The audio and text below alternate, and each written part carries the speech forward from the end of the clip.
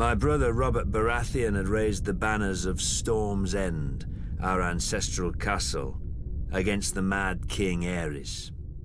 Jon Arryn of the Vale and Eddard Stark of the North stood with him, and Hoster Tully of the Riverlands would join. But their lands were far from ours, and separated by the combined strength of the West, the Reach, and King's Landing itself. Even Robert's own lords were against him. It was the hardest choice I've ever made. My brother or my king. Blood or honor. Aerys ruled by right of all the laws in Westeros. Everyone knew the price of defiance, but there are deeper, older laws. The younger brother bows before the elder. I followed Robert. Early in the war, Mace Tyrell's indecisive victory at Ashford cut Robert off from Storm's End. Instead of pursuing Robert and risking his record, Mace Tyrell turned east and laid siege to our home. His vast army and navy encircled us and prevented any resupply by land or sea. If a wagon tried to reach us, it was burnt. If a ship tried to land, it was sunk. We were locked in Storm's End to starve, but Robert commanded me to hold the castle no matter the cost. He could ill afford to lose his ancient seat, which had never fallen. While Robert smashed Rhaegar on the Trident, my men ate the dogs, because the horses had already been devoured. While the Lannisters sacked King's Landing, we ate the rats. If the smuggler Davos had not slipped through the Tyrell blockade with his onions, we'd have eaten our own dead. But I held the castle until Lord Eddard remembered us and marched to lift the siege. The Tyrells didn't even put up a fight. And Robert threw a feast to celebrate Lord Eddard's victory. I was sent to the Royal Island stronghold of Dragonstone to deal with Viserys and Daenerys, the last surviving Targaryen children. Before I arrived, however, they escaped across the narrow sea. Robert was furious. He stripped me of Storm's End and gave it to that prancing fool Renly, my younger brother. I could keep Dragonstone. Now Robert is dead, and a bastard pretender soils my throne while the realm fills with schemers and traitors. But the rightful king is coming for them all, and I will not stop until I have scoured this land clean of abomination. The Baratheons say, ours is the fury. I will show them. Fury burns.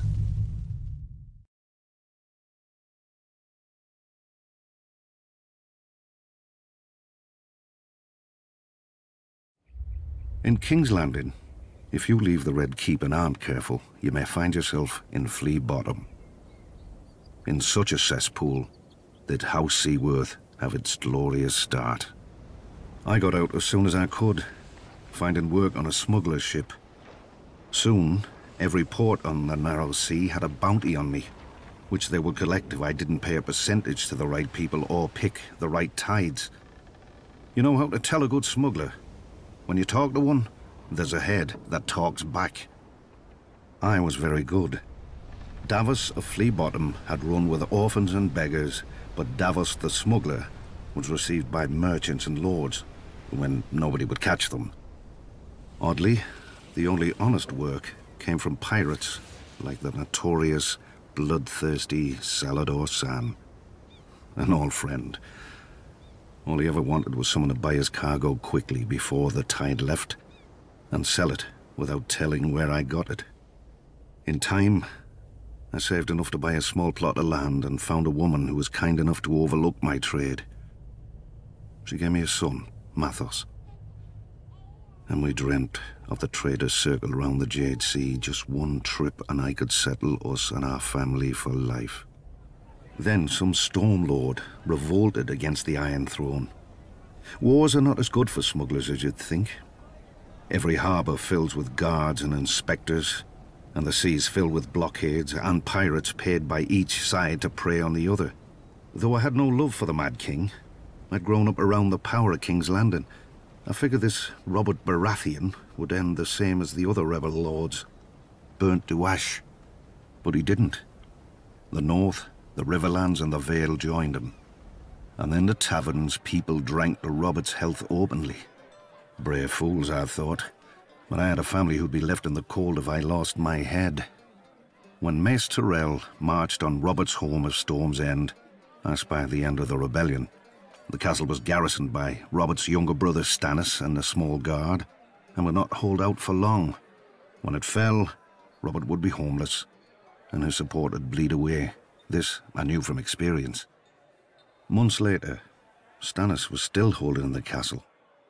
Nobody cared. But on voyages, I had seen what famine does, and I thought of all those men in Storm's End who would die unmourned and forgotten. No better than flea bottom orphans. I told my wife and myself that I'd get a high price for the onions and salt beef. In truth, I knew I'd be captured by the Tyrell galleys or drowned, but I was too stubborn. Later that night, in the dark, in a tiny boat with a black sail, I cursed myself and the moonlight as I waited for the tide to turn. When it did, the wind beat the sail so hard I ripped it down, fearing the Tyrell ships would hear. Luckily, they'd grown lax. With muffled oars alone, I steered my cargo through the treacherous currents and snarls of rock that gave Shipbreaker Bay its name. The waves finally carried me, soaked and near blind from sea water, through the mouth of the cavern beneath the castle. Then, Stannis Baratheon arrived. The siege had left him gaunt, but not weak, never weak. He greeted me and accepted my onions with cool courtesy, betraying no emotion, even as all wept. He doled out the food to his wife and each of his men before he ate himself, a portion no larger than any other. When he finally thanked me, I could see his mind had already returned to the castle's defense. His duty. After Aerys fell and Lord Stark lifted the siege, Stannis summoned me. For my salvation at Storm's End, I was to be granted a knighthood, a keep of my own, and my son taken into Stannis' personal service. Davos of Flea Bottom had become Sir Davos of House Seaworth, and his son would serve the king's own brother. But for my previous crimes as a smuggler, I was to have the fingertips of one hand taken off above the highest joint. Stannis held that I had flouted the laws of the land for years, and a good act does not wash out the bad. In one fell swoop, or 5, Stannis gave my son a future and my family a name that I could never have imagined, nor earned on my own. I still keep the finger bones in a bag around my neck, to remind me what I was and what I owed to Stannis. For during my many years as a smuggler, I visited many ports, taverns and back alleys, and saw many things in this world, but never justice. Until Stannis.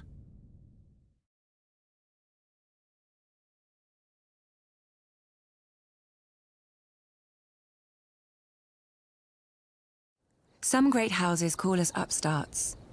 But the truth is that while the Starks and Lannisters fell to the Targaryens in defeat, House Tyrell rose. For thousands of years, our family served as loyal stewards to the kings of the Reach, until the last of their line unwisely burned to death, resisting the Targaryen invaders. To save the Reach from a similar fate, we yielded the castle of Highgarden to Aegon and his sisters. In gratitude, the Targaryens gave House Tyrell dominion over the Reach. And we became lords of the castle in which, for generations, we had served. Under the Targaryen dynasty, Westeros prospered.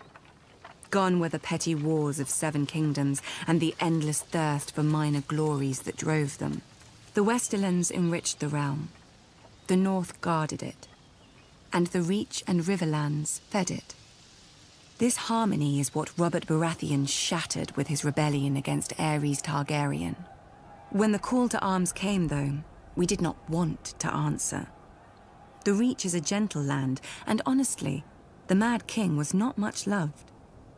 but we owed peace and status to his family. My father, Mace Tyrell, called his banners and marched north to battle the rogue Stormlord Robert, who had already defeated 3 forces in a single day. And, at Ashford, my father won. Some chastened my father for not pursuing Robert after the battle. We had cut him off from the Stormlands, the seat of his power, and he had fled north, within easy grasp of Lord Tywin Lannister, the Hand of Aerys, for 20 years. My father moved instead to lay siege to Robert's ancestral stronghold of Storm's End. The rose would strangle the stag as the lion pounced. So we waited. But the lion slumbered, and Robert slipped past the king's forces to join Ned Stark. We could have lifted the siege and deployed our armies north to aid the crown. We could have stormed the walls of the castle and made Robert homeless. But we had ample supplies, control of land and sea, and most of all, patience. Our siege would succeed, eventually, at little cost of life to us. If Robert prolonged the war with minor victories, our capture of Storm's End would hasten his downfall. And if Robert won the war, well, it would not do for him to find us in his halls with the bodies of his brother Stannis and his sworn men. When the lion finally showed his colors and purged King's Landing, we knew our cause was lost. My father chose the peaceful route and bent the knee to Robert, who heartily pardoned us. Strange, considering how we'd beaten him and starved his brother to the brink of death. We were to keep our lands, castle, and title, but we knew that we would never be welcome at court. It didn't matter. The Reach was still the most fertile of the 7 kingdoms, and under our hand. Every flower, even the rose, needs pruning. Then it grows strong.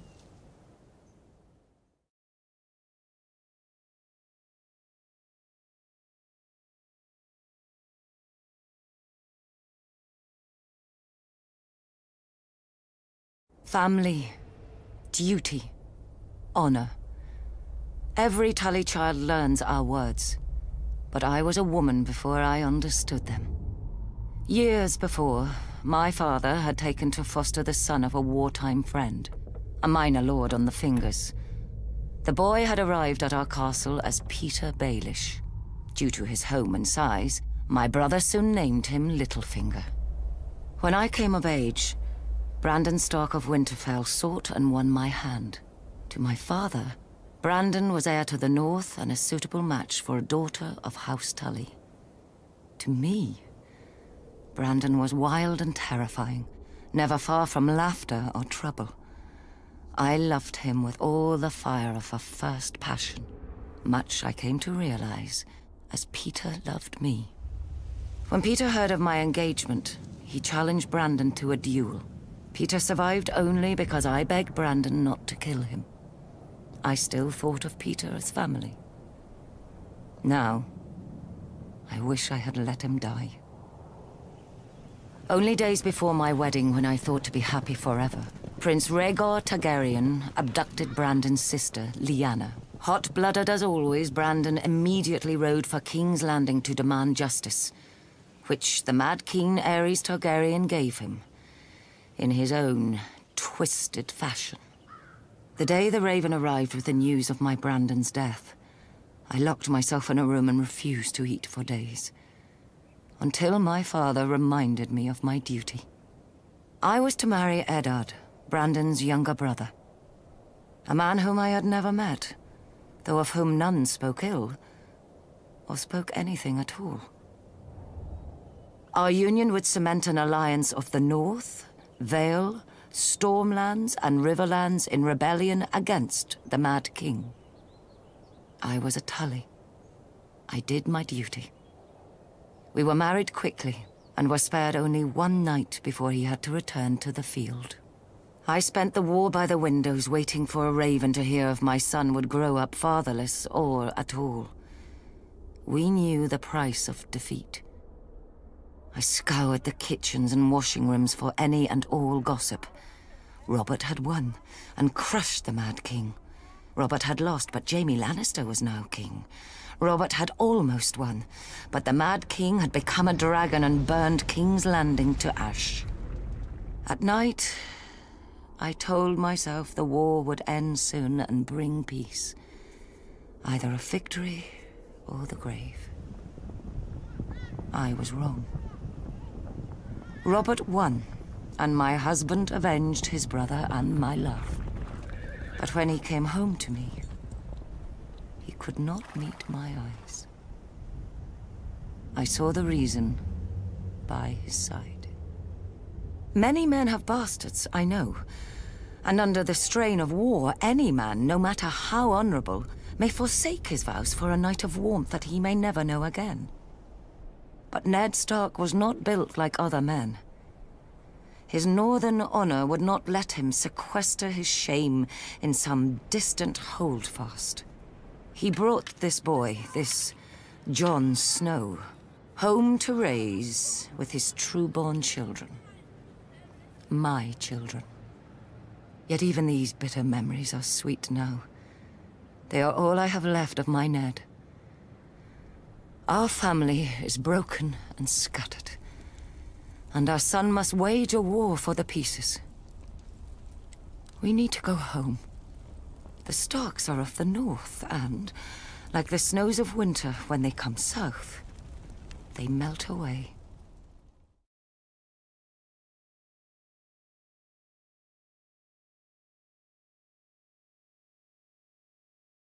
Dark wings, dark words. I was only a boy when the Raven came to call my father, Lord Eddard Stark, to another war. Balon Greyjoy had raised the Iron Islands in revolt and burned the Lannister fleet at anchor.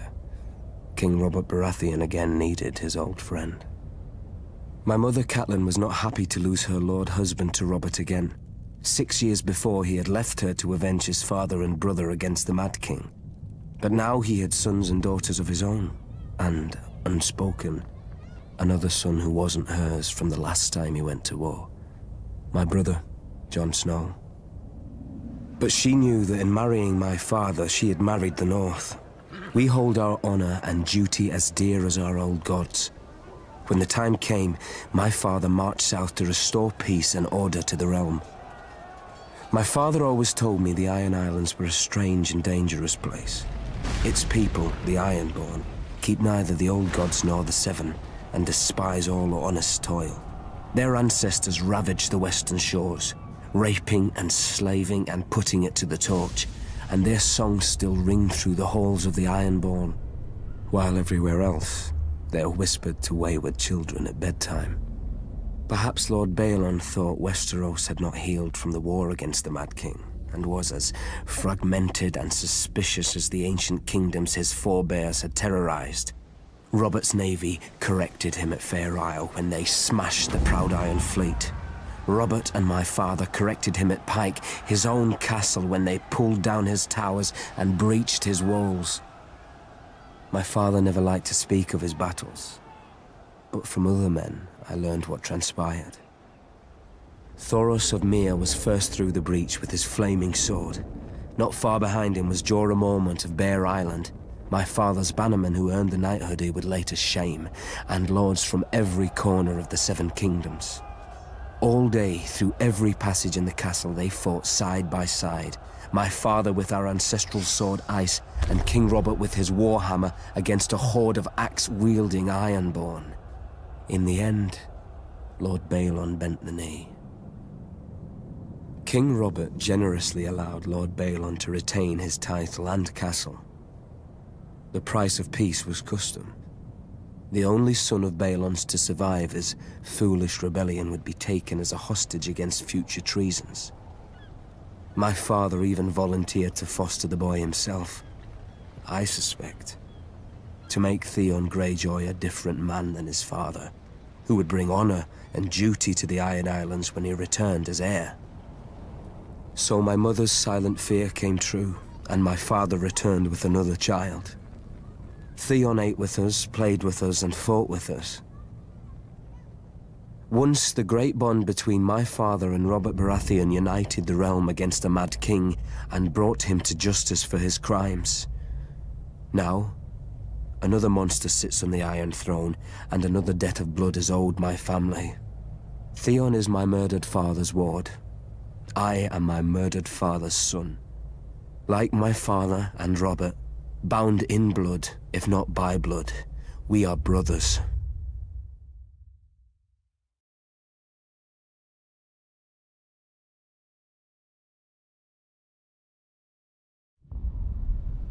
When Aegon and his dragons burned Harren the Black and all his sons at Harrenhal, the days when men feared the sight of our longships were over.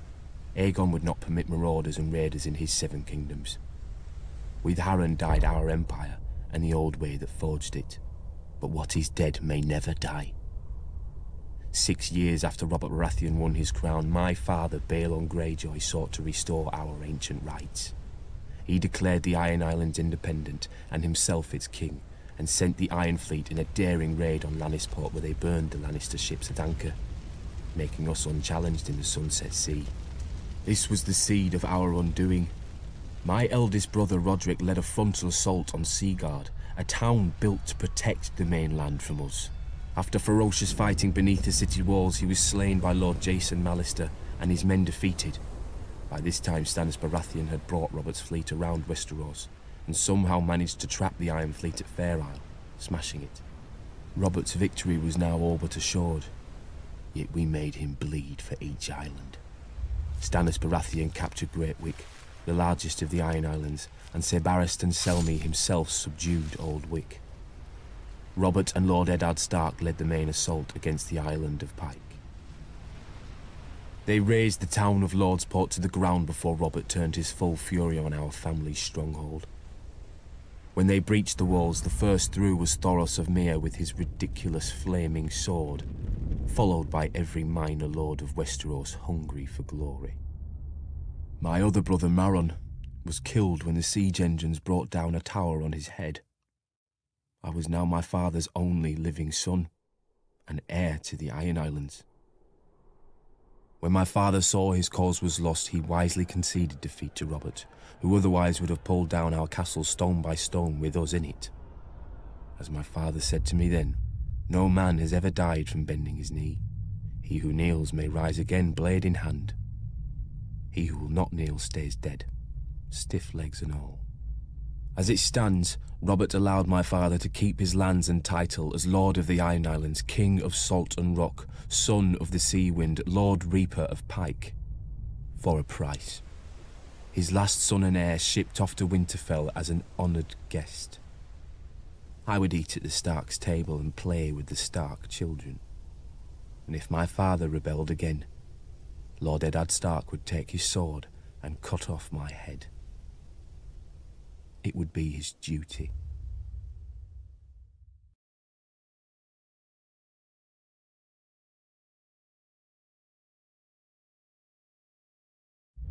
Though Robert had risked all our lives to win it, the Iron Throne bored him. He cared little for justice, and less for rule. If it weren't women or wineskin, he had no use for it. Without the stalwart Jon Arryn as Hand of the King, the challenge to Robert's crown would have come much earlier than it did. The Iron Islands have never lacked for treachery. They respect only strength, and honor is as foreign to them as the Seven.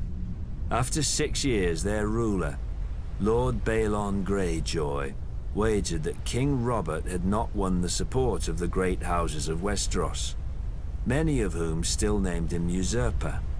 Lord Balon declared the Iron Islands independent, and sent his Iron Fleet to Lannisport.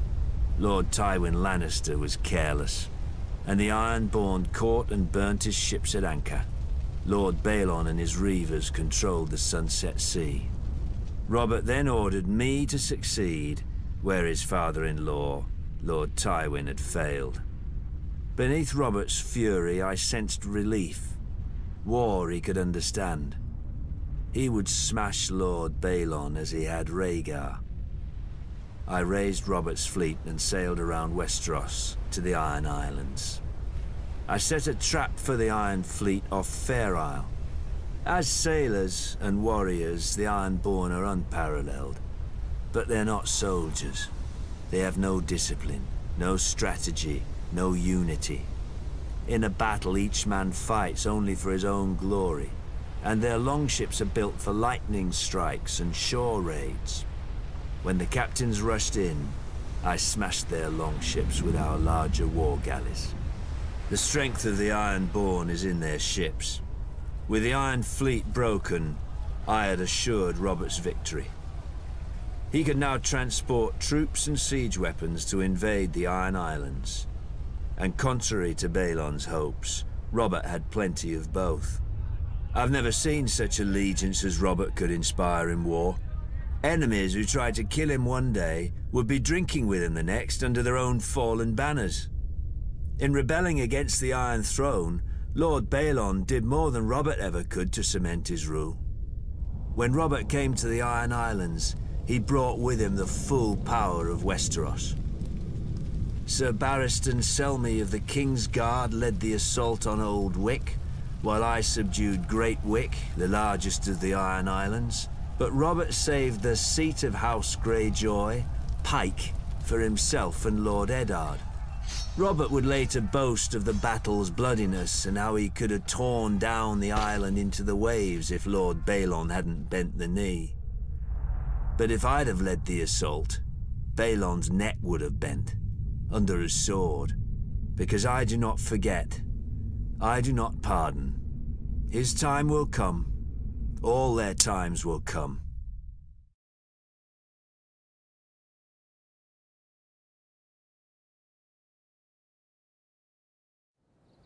House Tyrell trace our descent to Garth Greenhand, the legendary first king of the Reach who made the land bloom. But so too does every noble house around us. It seems dear ancestor Garth planted as many flowers as he plucked. A king should have more consideration for his line, don't you think?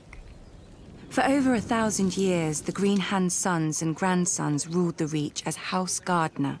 The offshoots of his daughters grew into vast and powerful houses in their own right, except for House Tyrell. We chose instead to serve our Gardener cousins faithfully as stewards, to manage their stronghold of Highgarden and the daily affairs of the Reach. Our words are growing strong. And under our stewardship, the Reach did just that. As did we. Until a blundering king almost cost us everything. Aegon Targaryen had landed in Westeros. King Mern allied us with the Rock to repel the upstart's army. One can only marvel that King Mern did not reconsider when he saw the living dragons against him. Perhaps he should have sought counsel from his trusted stewards before he set out. Then again, perhaps he did. At the Field of Fire, Aegon, and let us not forget, his sisters, burnt the combined armies of the Reach and Rock. King Mern paid for his misjudgment with his life and that of his ancient family. In a day, the Reach had lost its king, its ruling house, and most of its army.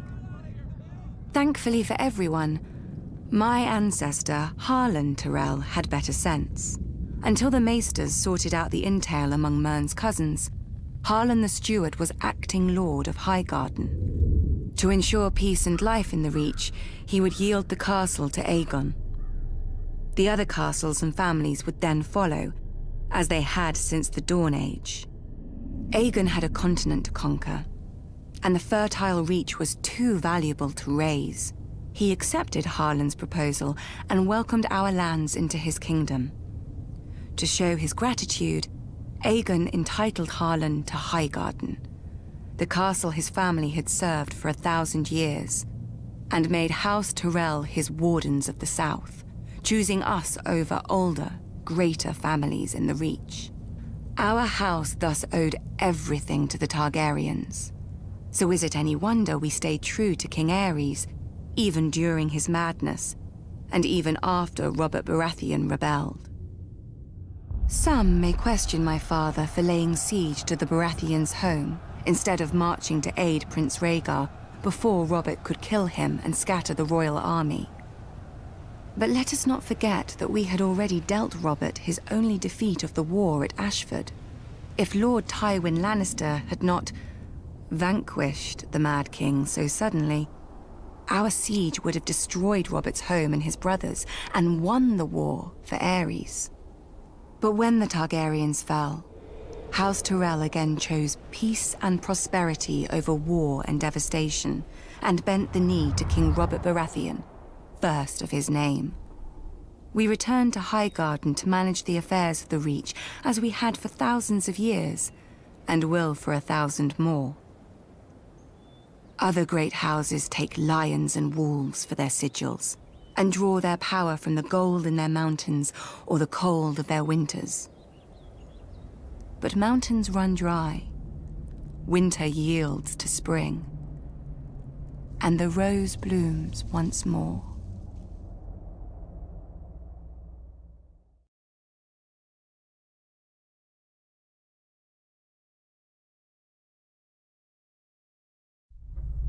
Where the north has its honor and the south its chivalry, the Iron Islands has its strength.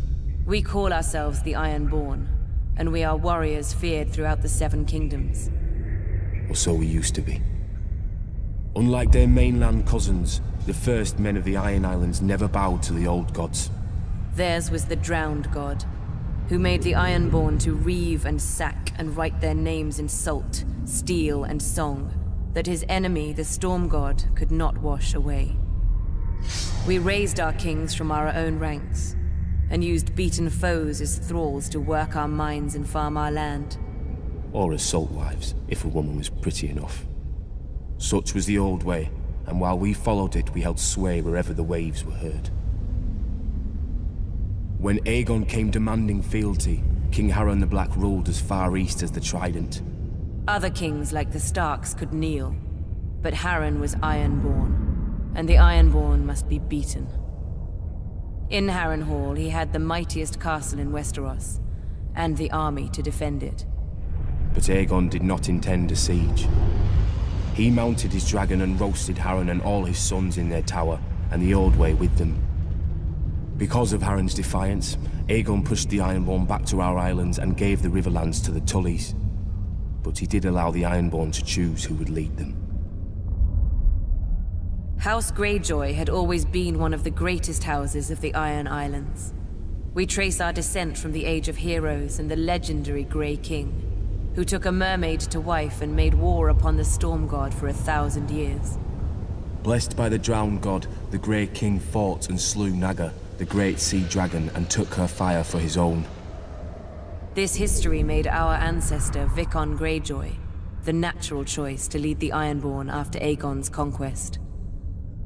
For 300 years, House Greyjoy ruled the Ironborn. We styled ourselves Lord of the Iron Islands, King of Salton Rock, Son of the Sea Wind, Lord Reaper of Pike. In truth, we were thralls. Our people still chanted, "What is dead may never die." But the Old Way had died. Until the Targaryens followed their dragons into the grave, and our Lord Father, Balon Greyjoy, rose against the new king, Robert Baratheon. He seized our ancient crown and sent our Iron Fleet against the Lannisters at Lannisport, burning all their ships before any could weigh anchor.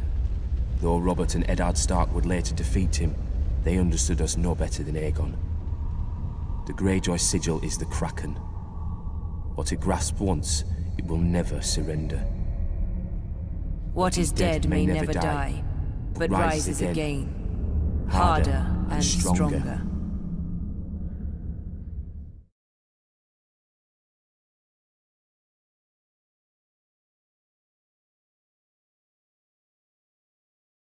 Honor, glory, lies to make idiot boys want knighthood, and idiot girls spread their legs for it. Let me tell you what makes a knight. Killing. Either enough men, or the right man. House Clegane should know. We're very good at both. Most families claim some great ancestor so far back that nobody can prove them liars. Not us. My grandfather kept the kennel for Lord Titus Lannister of Casterly Rock, the father of Lord Tywin. Lord Titus was a weak man who didn't know it. One day while hunting, he stumbled on a lioness. Instead of embracing the man who wore her on his banners, she tried to tear out his throat. Lucky my grandfather came up with the dogs and drove the big cat away. As a reward, the Cleganes got lands and a keep and a son to squire for the Lannisters. We took the 3 hounds who died for them as our new sigil. When Tywin Lannister became Lord of Casterly Rock, he wanted more from his former kennel master than fealty. He bet that training hounds to kill isn't far from training boys to kill. In just 2 generations, my brother Gregor and I proved him right. I gutted my first man at 12. Years after, servants started disappearing in our keep, and even a sister I don't remember. But nobody could prove anything against Gregor, or dared if they caught him at it. For my father wanted a knight in our family, and thought he'd found one in Gregor, who at 13 towered over enough men that they called him the Mountain. Sure, Gregor looks quite the champion from a distance, but a mountain can't cleave a man in half with one blow, and won't break a wench's face if she talks. Through Lord Tywin's influence, Prince Rhaegar Targaryen kindly anointed my brother personally. A great honor for our family, everyone said. 1 year later, Sir Gregor chivalrously sacked the prince's city, brained the prince's baby, and raped and murdered the prince's wife, winning our family yet more honor from the new king and queen. Soon after, my father died. They say in a hunting accident. The same day that Gregor became lord of the Clegane lands, gold and anything under his roof, I left our home to take service at Casterly Rock. Lord Tywin is not like his father. Neither is King Joffrey, or the likes of me would never be on the King's Guard, with all those true knights. Between them, a man who serves the Lannisters will never lack for killing. I'll guard this king, such as he is. Gregor will kill the other ones, such as he does. When we're done, we'll see how many people still believe in songs and fairy tales.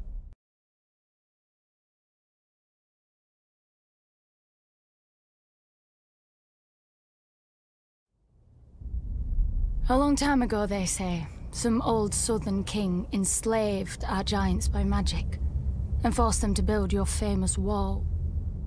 Then he kicked all of my kind to the other side and raised an army to keep us there. And we're the uncivilized ones.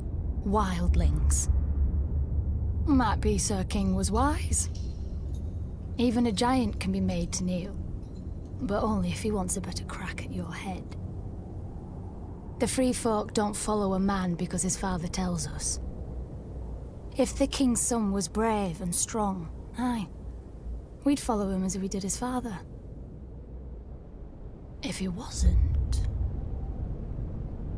But it seems to me, as much as the wall keeps us out, it keeps you southerners in. You follow laws you didn't make.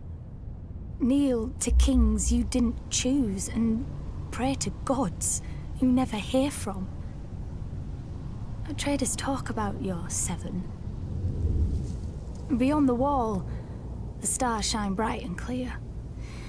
Any gods there aren't listening to the likes of men. Our gods are of the forest, in the trees that shelter us and the rivers that feed us. They gave the land for all of us to share. We fish, farm, and hunt where we will, when we need. If a man wants a woman, he has to prove he'll give her strong and cunning sons. It's easy. When she tries to slit his throat, he don't let her. With the free folk, you get what you can take, and you keep what you can hold. No more. I wonder, Even if my kind didn't hop over your wall, would he still set your Night's Watch to guard it? You Southerners are rich. You always have more steel, gold, and daughters. I think you're afraid. If you've always knelt, you don't know what freedom is.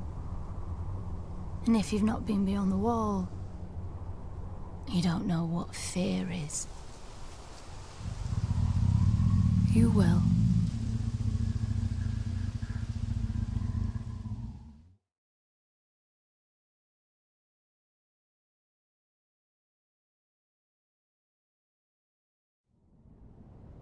Swords in the darkness. Aye. The Black Brothers of the Night's Watch are that, at least. As too many of the free folk know. You Southerners are strange. A man murders, and you train him to kill better. A man thieves or rapes, and you send him where it's dark and private. Well, at least you make him promise to be good. Well, then you make him regret even that. From the time he's woken to the time he's allowed to sleep, he walks the frozen wall, carries frozen stones or boils frozen food. When he lies down at night, he can't have nobody to warm his frozen bed. Well, not unless the crows like to nest together. Do you think he remembers the stories they told him then? About when the White Walkers woke in the land of always winter, and how the wall and the Night's Watch were raised to stop them the next time. And never mind trapping us on the other side. We free folk have our stories too. About how one of your king crows found something cold in the woods, with bright blue eyes. How he brought her home, through your wall, and declared himself Night's King. 13 years he and his queen ruled over his brothers, making sacrifices as black as their cloaks. Lucky for you Southerners, the free folk rallied to a king beyond the wall, as we will when need be, and marched on the ancient castle he'd taken for his own, the Night Fort. With the help of the Starks, we killed the demon and cleansed your precious watch. And then they thanked us, and kicked us back across the wall, as you always have. Gendel, Raymond Redbeard, the Horned Lord, each chosen as a king beyond the wall, each promising victory. And all falling to the Night's Watch and the Starks. But this time is different. Our new king knows your tricks. You called him a brother crow once, but you never forgot his wings. We know how you think. We know where you're weak. Watch for us from your wall if you like. With the cold, you won't even feel the blade slip into your back.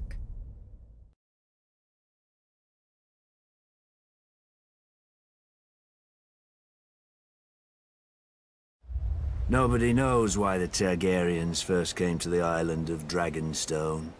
Old Valyria was then at the height of its power and the center of the civilized world, which ended at the Narrow Sea.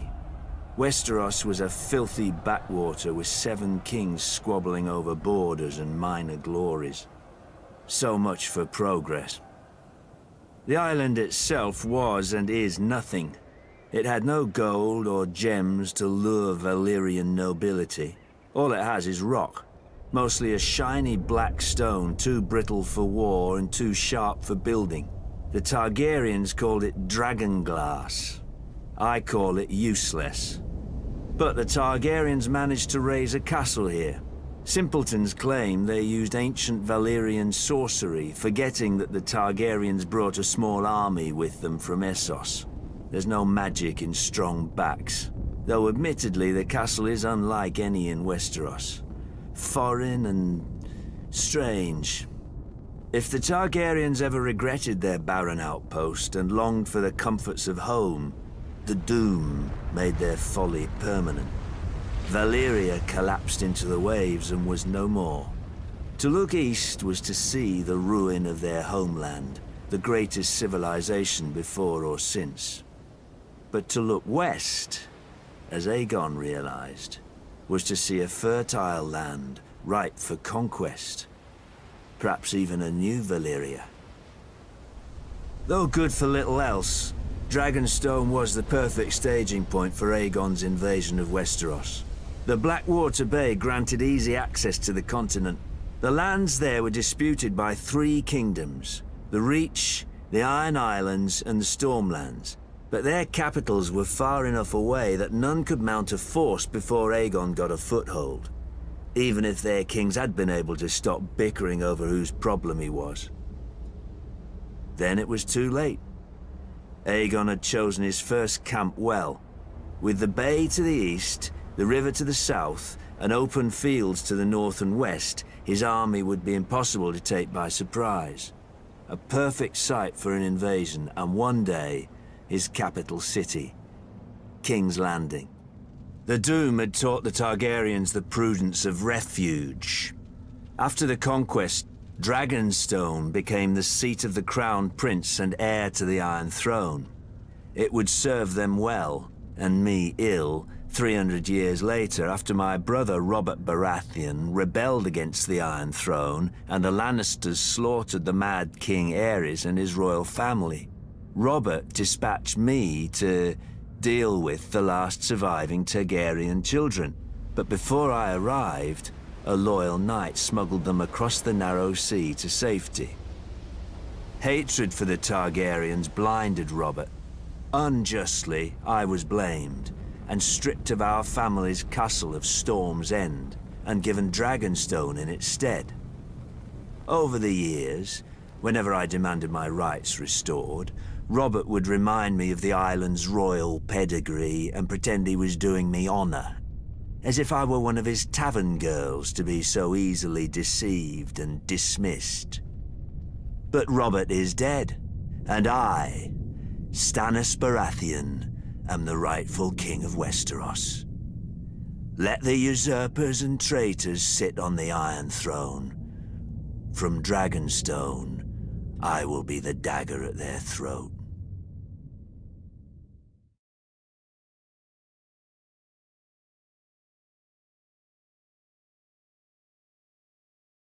On the shores of the God's Eye, due north of the Isle of Faces, rises a monument to arrogance and cruelty.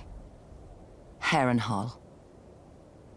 For a people who prided themselves on their ships, the Iron Men of old seized any chance to leave them, and carved out a vast kingdom from the peaceful river lords. The Empire reached its zenith under King Harrenhal, called the Black by those he terrorized, and by his own men, though they meant it proudly. King Harren enslaved the Riverlands to raise the mightiest fortress Westeros had ever seen. A castle that could garrison 1 million men, with walls so vast that winters would come and go, and besieging armies grow old and grey before the castle fell. 5 towers he ordered, reaching into the heavens like grasping fingers. A monstrosity which he forced our people to build for their own subjugation. But the very day the slaves laid the last stone, Aegon Targaryen and his sisters arrived in the south. When they arrived with their small army, Harren laughed and shut the gates. Harrenhal would have its first test, and an easy one at that. It failed. Harrenhal could have withstood an assault from all the armies in Westeros combined. But Harren learned that the tallest and thickest walls meant little to dragons, for dragons fly. With Harren and his sons dead, Harrenhal quickly surrendered to Aegon. House Tully then raised the River Lords in rebellion against the Iron Islands, and with Aegon we flushed the Iron Men to the sea. We should have torn down the castle stone by stone then, but Harrenhal seemed such a magnificent prize that Aegon gave it to one of his commanders, whose line then withered to extinction, as would every family to hold it thereafter. When many speak of Harrenhal, their voices drop to whispers about Mad Lady Lothson, who was said to send a giant bat to collect children for her crockpots, and to bathe in blood and serve feasts of human flesh. About the ghosts of Black Heron and his sons who still walk the castle at night, all aflame. Of the servants who went to bed in full health and were found in the morning, burnt to ash. Mere stories to frighten wayward children and excite young girls, you may say. You would not be entirely wrong. Harrenhal is a prize. A nigh impregnable castle with enough land and enough income to make a man, at a stroke, one of the greatest lords in Westeros. But you would not be entirely right either. Say by a king's grace, Harrenhal became yours. Now you must garrison it. You must repair it and maintain it. Even stretched to the ends of your means, you cannot fill and manage the whole castle. So you retreat your household to 4 of the 5 towers, then 3, then 2, then only the bottom thirds of those. You close the hall of 100 hearths and take your meals in your rooms. Even then you can't shake the feeling of desolation, that Harrenhal and its vastness is devouring you. In later years, as you bury a grandson or a great-grandson, the last of your line, you will know it has.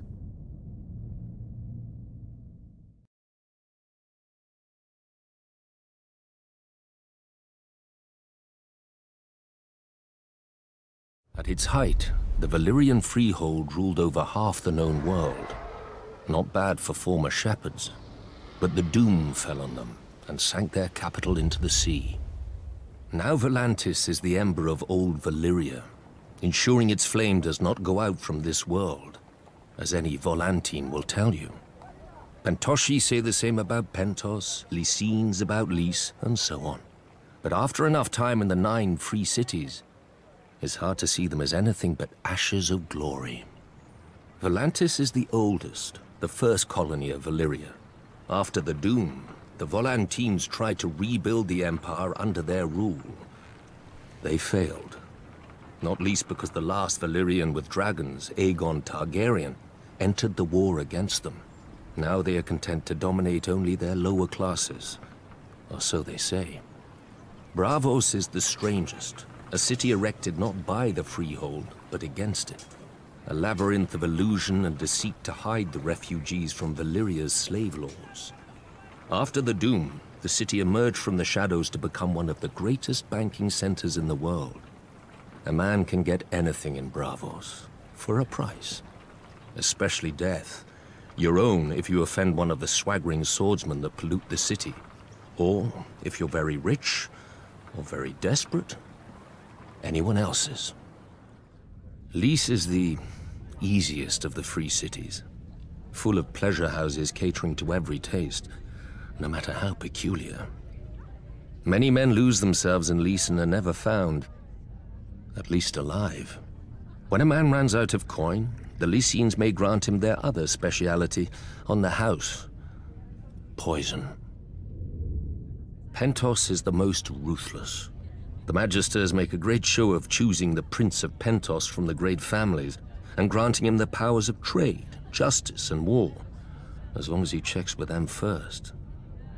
On the new year, to bring good fortune to Pentos, this prince must deflower the Maid of the Field and the Maid of the Seas. I confess I don't know how each is chosen, or what becomes of them after serving their purpose. But if a crop should fail or a war be lost, the Magisters will slit the prince's throat and choose another. The other free cities are known for what they make. Mia has its lenses and finery, Norvos, its axes, Quohor, its smiths who can reforge Valyrian steel, Tyrosh, its colors. I'm sure Lorath had something to the world, but I can't think of it. Frankly, the 9 of them are more alike than they would care to admit. They hire the same soldiers to fight the same wars for the same rulers, the rich, be they called Magisters, Archons, or what have you. When a Dothraki Khalasar approaches, they gift the same tribute to avoid the same sacking. For thousands of years, the disgraced of Westeros have drained east to pool in the free cities, where a man of honor counts for less than nothing, unless it raises his price.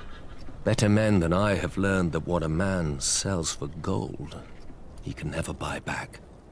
He must earn it. By fire and blood.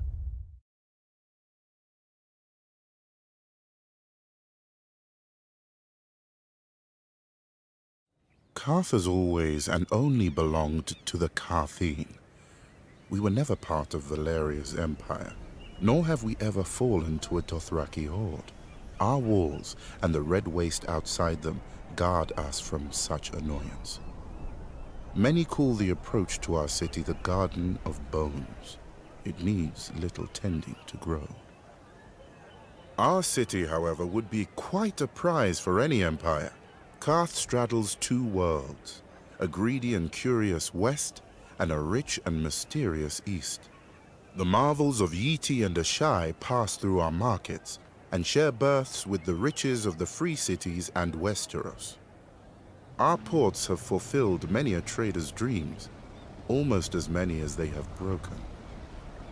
We call Carth the greatest city that ever was or will be. An easy claim to make if one knows only the docks and customs houses of other cities. An easy lie to swallow if a people see only the gold and jewels of their rulers, which we, the 13 who govern the city, are careful to ensure. The proud Carthine shook off the yoke of unjust kings long ago, so they are told at festivals by the pureborn, the king's direct descendants who have controlled the 13 ever since. Only now, instead of scepters, they use ships. A merchant only remains on the 13 until the others are no longer afraid to deny him, or too afraid to deny his replacement. Except for the warlocks, they alone hold a hereditary seat, a relic from when they had powers, or at least from when the world was younger and more easily duped. Over the years, we have developed an understanding with them. They shall always be welcome on our councils and at affairs of state, provided they never come. Rare is the civic problem that can be solved by cryptic nonsense and shade of the evening. Thankfully, they need little encouragement to confine themselves to their House of the Undying. Yet perhaps we Carthine are too confined ourselves.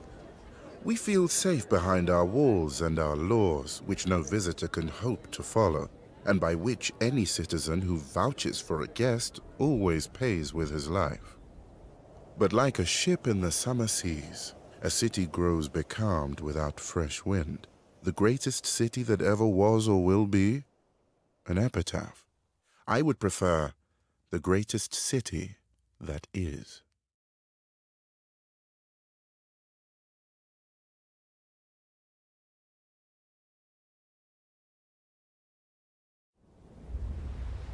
The Seven are gods of weakness and defeat, pretty chains that the first men kindly put on after the Andals crushed them, except in the Iron Islands.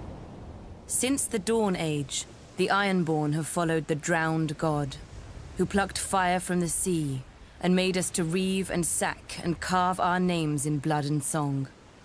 When the Andals landed on the Iron Islands, they found a god who was father, warrior, and stranger, who took mother, maiden, and crone when he would, and held the smith in thrall. His priests are the drowned men, who are clothed and armed by the sea itself. They consecrate us to the drowned god through our most sacred rite, the drowning, and ask the god to raise us from the sea as he was, harder and stronger. The Ironborn do not fear the bloodiest battles or the roughest waves, for the drowned god taught us long ago that what is dead may never die. When an Ironborn falls, we say the drowned god needed a strong oarsman and took him below to feast in the god's watery halls, attended by mermaids. But even in death, an Ironborn is a warrior. We fight against the storm god, who holds a castle in the clouds, and sends the winds to lure the Ironborn off course or wreck our ships. It's said my legendary ancestor, the Grey King, waged war upon the storm god for 1,000 years. With the drowned god's help, he slew the great sea dragon Naga and used her bones for his haul. After his death, the storm god tried to wash away any memory of this terrible foe. but his songs fill our halls to this day. It was the Storm God who first blew the Andals to the Iron Islands, to subdue us and turn us from our faith. True, they conquered and killed our king, but in time they forsook their septs for the shore, and their fat septons for the drowned men. The Andals came to us as conquerors. In the end, they drowned. The Ironborn are of the sea, as our god made us, and given to it as our god taught us. We do not fear the Storm God's winds or his waves, but you should, for they bring us to you.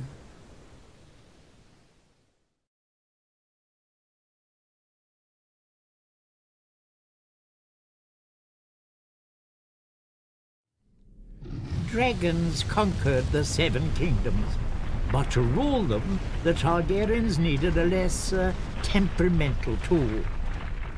When the great King Maegor saw the power of the Alchemist Guild, he blessed us with his patronage.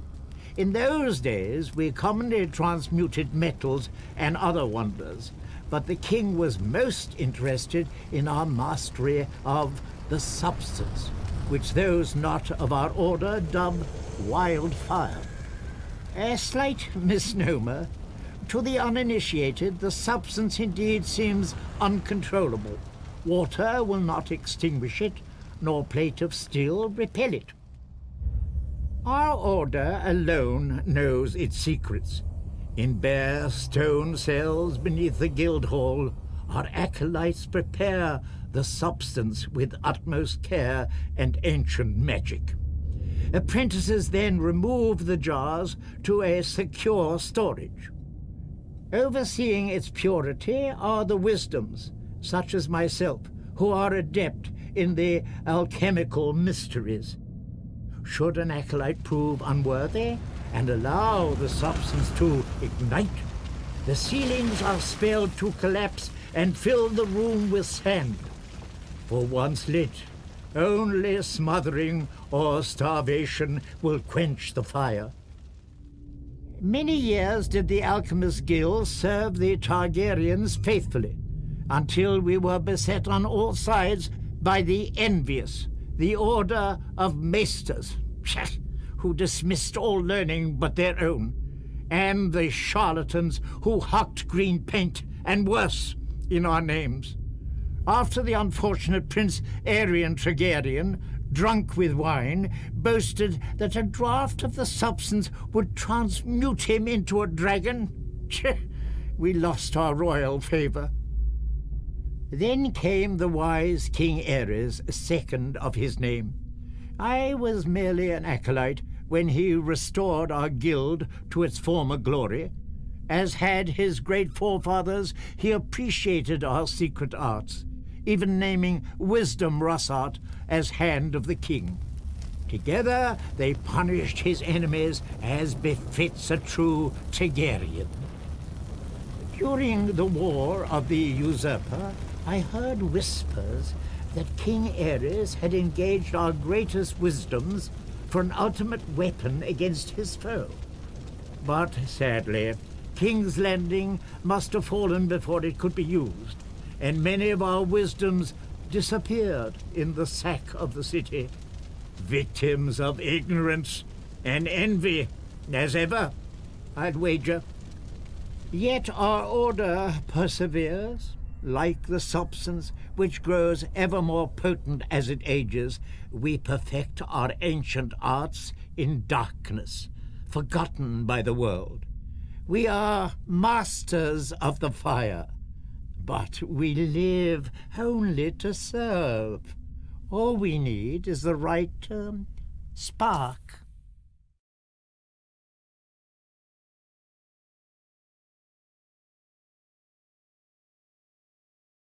The East is plagued with mystics who claim many dread powers but prove only one, separating the foolish from their purses. Not so with the renowned warlocks of Karth. They demand a much dearer coin in return for their parlor tricks: respect. Once, the warlocks truly were mighty, or so they would have us believe. I do not doubt they have many secrets. They are an old order, and one does not obtain a seat on the 13, the governing council of Karth, without making 12 of our most powerful citizens afraid to forbid it. Thankfully for Karth, the Warlocks exert little influence in our politics. They rarely leave the confines of the House of the Undying, a pompous name, but, I admit, a strange and dark tower. It is said that none who enter ever leave. Of course, since there are no visible doors, I have to believe none ever enter either. We can only imagine what the Warlocks do inside. I wager we do not have to imagine much. They read dusty scrolls detailing their lost glory. They sip shade of the evening, a foul concoction brewed from the nearby trees, until their lips turn blue, the better to frighten children and the ignorant. Stewing in their fantasies like an old soldier who drinks alone so no one may challenge their prowess. Whatever the Warlocks may wish, their magic, like all magic, is dead in the world, if it ever existed. Though, one does hear strange whispers of late. Glass candles that have been cold for 100 years, now burning. Ghost grass, found far from the lands of the shadow. A Khalasar led by a woman with 3 heads. Traders' nonsense, most likely. But should the Warlock's vaunted magic ever return, that would be a dangerous day for Karth. I shall need to keep my eyes on them. Indeed.